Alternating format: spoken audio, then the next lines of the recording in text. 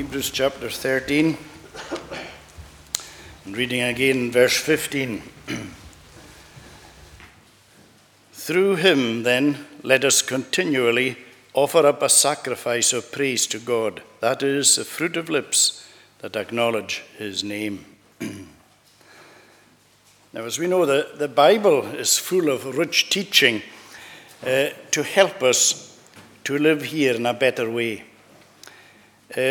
You see, God's word brings a responsibility with it. And that's why so many people hate the Bible. Because God's word is challenging us, and as if we read God's word, then we have a responsibility to put into practice, by God's help and by God's grace, what God's word says. And that's a challenge to us, because you and I know sometimes it's difficult. It's not easy. And that's why a lot of people hate the Bible. They close the Bible, they walk away from the Bible. A lot of people have walked away from church, never to come back. A lot of people have shut their Bibles, never to open them again, for the simple reason that they don't like the challenge. They don't like what God's word is saying. But the wonderful thing is, and how thankful we are, that God has given us his word. Because it's through his word that we come to understand more and more of who he actually is. The creation tells us something of who he is, but it's limited in what it conveys. Whereas God's word gives us a great picture, and even although our minds are limited in what we can absorb or take in, yet we have a far greater understanding through the word of who God really is. So every day we ought to give thanks to God and praise his name for the word of God that he's given to us. Now in Hebrews chapter 11, we have examples of people who lived by faith. We have that great list of going through people like Abel and Noah and Abraham and Isaac and Sarah and all these people. They're great men and women of faith. And they're dotted here and there little bits about their lives. And then in chapter 12, we have given to us an encouragement of how we, in turn, ought to live by faith. We have this cloud of witnesses in chapter 11, all these great people. They're there as an example to us. In chapter 12, we are told of how we ought to live, by laying aside every weight and the sin which so easily besets us, and to focus upon Jesus, to run the race looking to Jesus. And then when we come to chapter 13, it shows us more of what the kind of characteristics that ought to be in our lives if we are living a life of faith. And although there's many things spoken about in this chapter, in verses 15 and 16, with regard, this is it, of course, into a spiritual nature of things, it talks about two spiritual sacrifices that are required from us. And the first of these is continual praise to God. Through him, then, let us continually offer up a sacrifice of praise. And we've always got to remember, a sacrifice costs. If something doesn't cost you, there's no sacrifice in it. We talk about giving sacrificially. If you're giving sacrificially, it's costing you. And that's what it's talking about here, that we are to offer praise. Through him, then, let us continually offer up a sacrifice of praise.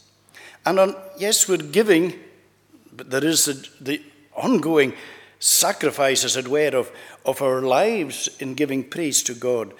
But it means that even in the difficult times, the sad times, we can still praise God. Not praising God necessarily for what has happened to us, but still praising God for who he is. And then in verse 16, the other sacrifice that is required of us is that we are not to neglect to do good and to share what we have, for such sacrifices are pleasing to God. So these are two things in the Christian life that God is looking for, is our continued sacrifice of praise to him and our doing good to others and sharing what we have for the good of others. So it's the first one, verse 15, that I want to focus on. Now, recently, as the minister's going through Philippians at night, part of what Paul was talking, and he mentioned a bit about that, about the grumbling to which we're so prone. And you and I know that it's part and parcel of the sin-filled world that we grumble. I suppose some grumble more than others. But we grumble far, far too quickly, and we're far, far too slow to praise. So often we have it the wrong way around. Because praise, in a sense, is the very opposite of grumbling. You know, you'll find it very hard to be a constant grumbler if you're constantly praising. The two just don't go together. If you're somebody, or if I'm somebody who's constantly giving praise to God, it's going to be very hard to spend your whole life grumbling as well. Because the two are not compatible. Grumbling is of this world. Now, of course, we can't help grumble. There are times, because of things that happen in life, we do grumble. But you know, you look at the history of Israel as they journeyed through the wilderness, and it was just grumble, grumble, grumble, grumble. And you know, there's times I've looked at that history and I thought, what a grumbling, complaining lot. And then I look at myself and I think, there we have it. There's nothing new under the sun. So the thing is, praise is a language of heaven, eternal, everlasting praise. And the Christian should be speaking the language of heaven more and more in this world, and particularly the closer we get to the borders of heaven, we should be speaking the language of heaven more and more, which is, as we say, the language of praise. So we have this duty to praise God. Man's chief end is to glorify God and to enjoy him forever. And of course, again, the minister was looking at Psalm 50 recently there, and we see there that whoso offers praise glorifies me. So this is our great duty. Now, we've spoken before about how praise changes things. And even if it doesn't change God, it changes ourselves. But it changes God in the sense that God responds to the praises of his people in a way that you don't really find him responding to anything else. Do you know, we are reminded in the Psalms that God inhabits the praises of his people. Think about that for a moment. That God inhabits, like it's a special place that he comes right in to the praise of his people. And you think of examples. We've often spoken about these examples in the Word. But say, for instance, remember when Jehoshaphat, king of Judah, was facing this invasion with a threefold army against him. And he didn't know what to do, and he took himself before the Lord. And God had told him to stand still and that he would see the salvation of the Lord. And Jehoshaphat, in a wonderful moment of faith, what did he do? Did he get the SAS troops of the day to go out and fight? No. He got the temple choir to lead the army out. What a statement of faith. And they went out praising God, praising his steadfast love, and that his mercy endures forever. And do you remember what happened when they began to praise? That God sent ambushments, and the threefold army turned in on themselves. And obviously past feuds and rivalries broke out, and they began to slaughter each other. And Judah just stood by and watched. They didn't have to do anything. You see how God responds? He inhabits the praises of his people. Like for Jonah when he was in the belly of the whale. And you can read in Jonah chapter 2 about, and talk of being in a dark place. Literally, physically, mentally, spiritually, everywhere. And you read about it, and then at the very end of chapter 2, we find Jonah turning it all round, and he begins to praise God with a voice of thanksgiving. And what happens? At that moment, Jonah is vomited out onto dry land. Again, you think of Paul and Silas. They're beaten up and they're in prison in the dark dungeon. How do we find them at midnight? They're praising God. What happens? As they praise God, God sends an earthquake. The doors are burst open, and remember how the jailer was converted and so on. But the point that we're making here is that God responds to praise in a wonderful way. And that's what I want us to think about this morning. And just very briefly, what I want to do, because our verse tells us this very simply, we're told, through him then let us continually offer. So you'll notice that it says then. So what does that mean? It means because of what has gone before, as through him then let us continually offer up a sacrifice of praise. So I want us just to think of 3 or 4 things that have gone before, reasons. There's an endless reason for praising God. But let's confine it to what this chapter is speaking about. Reasons for praising God. And the first takes us back to verse 5. And it tells us, when we go to verse 5, a very simple thing, that the Lord is always with us. Isn't that wonderful? That is something absolutely awesome. That there is no place, if you today love the Lord Jesus, if you're following Jesus, even if you're following afar up, but you're still following, remember this, there's nowhere that you can go. There's no road you can go down, but he's going down that road with you. As Psalm 139 says, supposing I go and I dwell in the utmost parts of the sea, even there, Lord, you're there with me. There's nowhere. He's with us. It's not just through the day and then you're on your own at night, or he's with you part of the day. He's with you always, day and night, throughout your life. There is no point when if you're a follower of the Lord, you are on your own. And what a thought that is. The creator of this world, the God who holds the nations of this world in the palm of his hand, the God who is going to call time up on this planet. There'll be no more saving the planet, because the planet will be burned up with fervent heat. That's what we're told.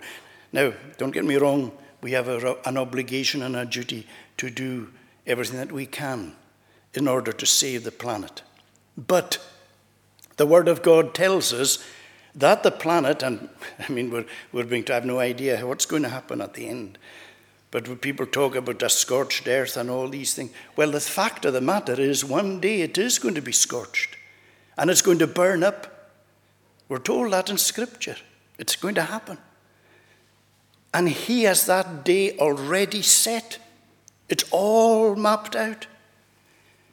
And you know, that gives so much peace and assurance into the heart, is to know that God's in control of everything. And the God who is in control of absolutely everything is your God who's with you.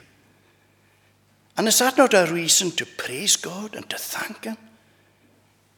Do we thank him sufficiently? Do we say, Lord, I can't get over this. This is incredible. Here's poor me, little me. And yet you're with me all the time. So we have this amazing fact that the Lord, the God of heaven and earth, that he is with us all the time. There are people today with massive wealth and power, people like Gates and Musk and these are the Amazon man. And I know that they do a lot of great work with their wealth. And supposing one of them, or all of them, were personal friends, you'd say to yourself, and they would say, you know, just give me a shout anytime. And I would say, well, that's amazing. But you know, although wealth brings power and influence, there's lots of things they couldn't do anything for you. They've got nothing when you lose a loved one. They've got nothing with a breakup of relationship. They've got nothing for death. All the power, all the wealth, all these, they've got nothing for death. But the Lord, he says, I'm with you. There's no point when he won't be with you. Even when you go down into death's dark vale, he's got a hold of you. He's with you all the time. So we have that, but then it goes on to the next verse. It tells us not only is the Lord with us, Verse 6, so we can confidently say, the Lord is my helper. So it's not just a matter of being with us. He's there in order to help us. And you know, the actual word has the idea in it of running to help, running to your aid. And that's what the Lord is doing. Because we have the Paraclete, the Comforter. He's the one who draws near to us, the one who is actually there. But he makes his presence known to us in a wonderful way. What reasons for praise and thanksgiving? And then as we saw in another time at verse 8, we move on and we see there that the Lord, he never changes. Isn't that wonderful? Here we are in this world where opinions change and views change and laws change and everything is changing all the time. And what was okay one day, it's not okay the next day. Imagine if God worked like that with us. Imagine if he said and revealed again and he sent more word from heaven and he says, see the old plan I had?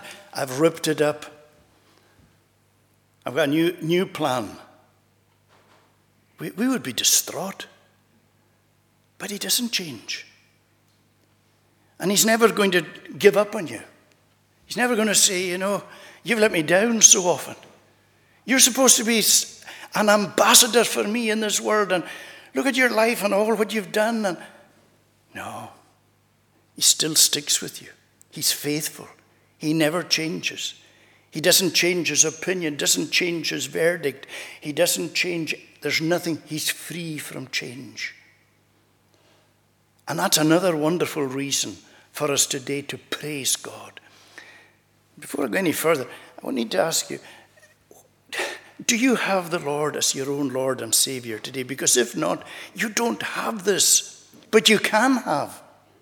Because Jesus today is available to say, he's here right now. He's here in all his saving power, all his capacity to save. That hasn't changed. And it's what he loves to do. It's why he came into this world. He came into this world to seek and to save those who are lost. And who are lost? We're all lost by nature. So you qualify for saving. And that's what he loves to do. It's his great delight. In the previous chapter, that's what we're told. That this was a joy that was set before him. So, again, we have this great assurance that the Lord, that he's always the same yesterday, today, and forever. And then when we go to verse 9, we read there, do not be led away by diverse and strange teachings, for it is good for the heart to be strengthened by grace. There's another reason to praise. God's grace. Do I praise God for his grace? Why are you here today? One simple reason, his grace. How are you a Christian today?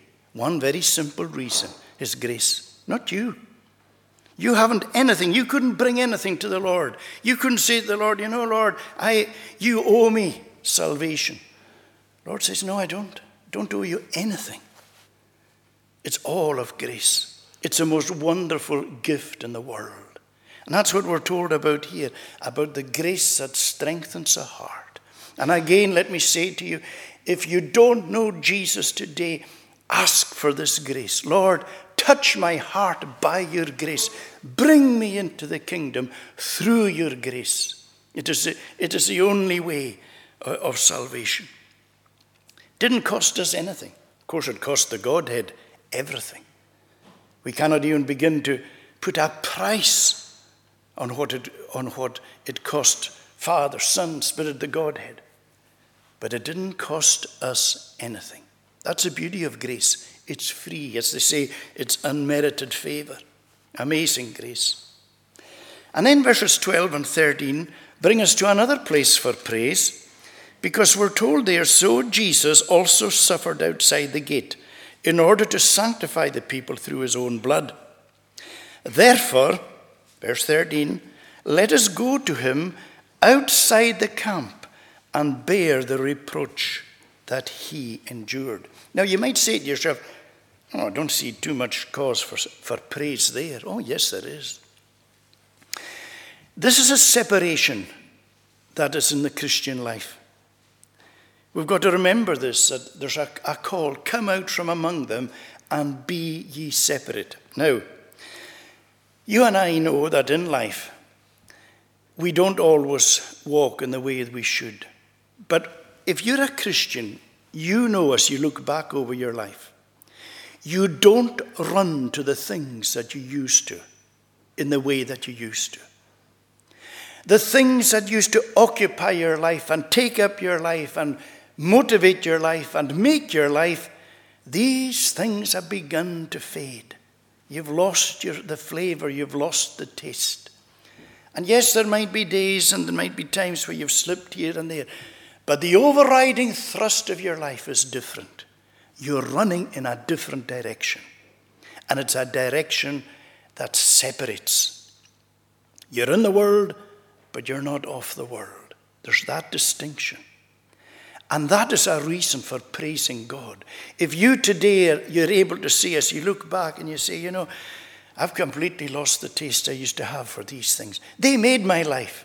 These are the things that made my life. I lived for them. I don't anymore. Oh, there might be fleeting moments here and there, but by and large, it's new. I have new desires. I have new longings. I see things in a different way. That is a great reason for praise.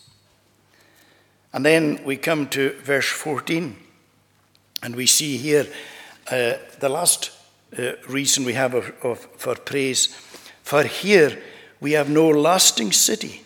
Now that is not a reason for praise, the first part. If that's all we had, imagine if that's all we had, we'd say, I know that. Because we live, we die. But this is a great difference. For here we have no lasting city, but we seek the city that is to come. That's another reason for praise. Because today you're still on a journey. And even although one foot might be almost at the end of that journey, you don't know it, but it might be. But the fact is this, you're looking forward to somewhere else. And we're told there that we're looking to a city. Now, of course, said before, Old Testament idea of a city is different to where we are today. But three great features were of the Old Testament city. First of all, it was a place of rest. Cities today aren't a place of rest. But it was compared to the wilderness and the danger that was attached to the wilderness, where there were all the wild beasts and where there was hunger and where there was thirst and where there were bandits. And people longed to get into the rest of the city. That's what heaven is going to be, a heavenly rest, where they will rest from their labors. But we're told that their works follow. So there's this rest. There's also, it's a place of refuge. It's a place of safety. And that's, again, a wonderful concept. You know, this world is dangerous. It's dangerous at every level. And so often we maybe come to new levels of understanding what a dangerous place this world is. But you know, in the city that is to come, there won't be one danger, there won't be one thing lurking anywhere on the horizon that will ever threaten you again. No wonder we have a reason to praise and to thank God. And the city was also a place of company, where there were lots of people, very opposite to the wilderness and the desert. You're in a place of company. While we're here in this world, the church is a very important, it's a family, it's a company. And that's why when part of the church fellowship, when anyone leaves or goes or passes away, it always hurts us. Because we're a company, we love one another, we're family. But here's this idea of an everlasting company, where we will all be together forever and ever and ever, sharing in all the glory that Jesus Christ has won for us. We won't just be in glory and get a glimpse of King Jesus. We're told in Scripture that we will reign with him. Isn't that an awesome thought? You know, people sometimes get an invite to the Queen's Garden party and maybe they won't even get a glimpse of her. She might not even be there, I don't know. It won't be like that in glory. The King will be at the very center of it. And all his people will be part of that great company, that great fellowship. So no wonder we have a reason to praise. So today, if you're a Christian, you have every reason in the world to praise God, just simply from what we have here in this chapter. And if you haven't yet come to faith in the Lord Jesus, as we said, today you can. You ask him. That's what it says. Those who seek the Lord will find. And it can only take a second. And we believe that that's one of the great surprises. People often talk about that in glory. There'll be a lot of people in glory we never expected to see there. But they'll be there because they called on the name of the Lord. And that's all it takes, is a call.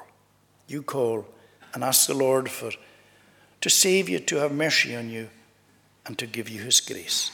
So let us make sure that praise is an integral part of our lives. Let us pray. Lord, we pray to bless us. We give thanks for your word. We pray that this word will be a source of encouragement to us and a source of light into our lives. We give thanks that you are merciful and gracious, that you don't deal with us according to our deserving. If you did, we'd all be finished. But we give thanks for that grace that just does such an amazing work within our lives. Lord, bless us, bless our homes and our families and all whom we love. Pray, Lord, for those who might be some here today and they feel that there are those that they love are almost out with the reach of you, but no, they're not. We ask, Lord, that you'll be with them. We pray that you'll watch over us and bless us and fill us with yourself. Take us to our homes safely, we pray. We ask all in Jesus' name. Amen. We're going to conclude singing in Psalm 72, a great psalm of praise and thanksgiving and glory to God. Psalm 72, the last 3 verses in the Scottish Psalter.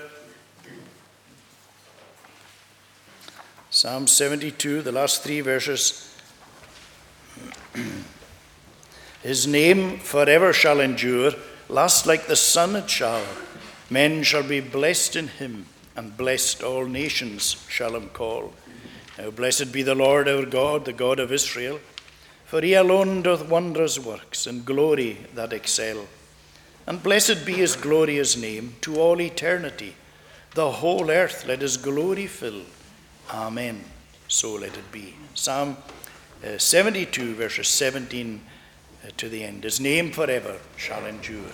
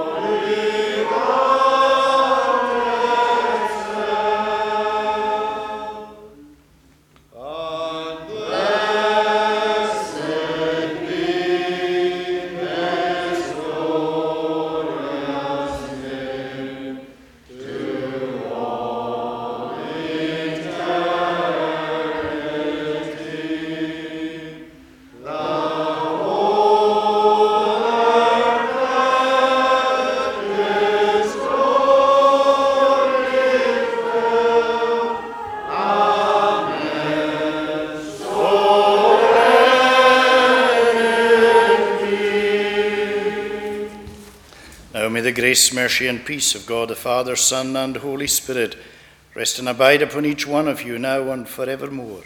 Amen.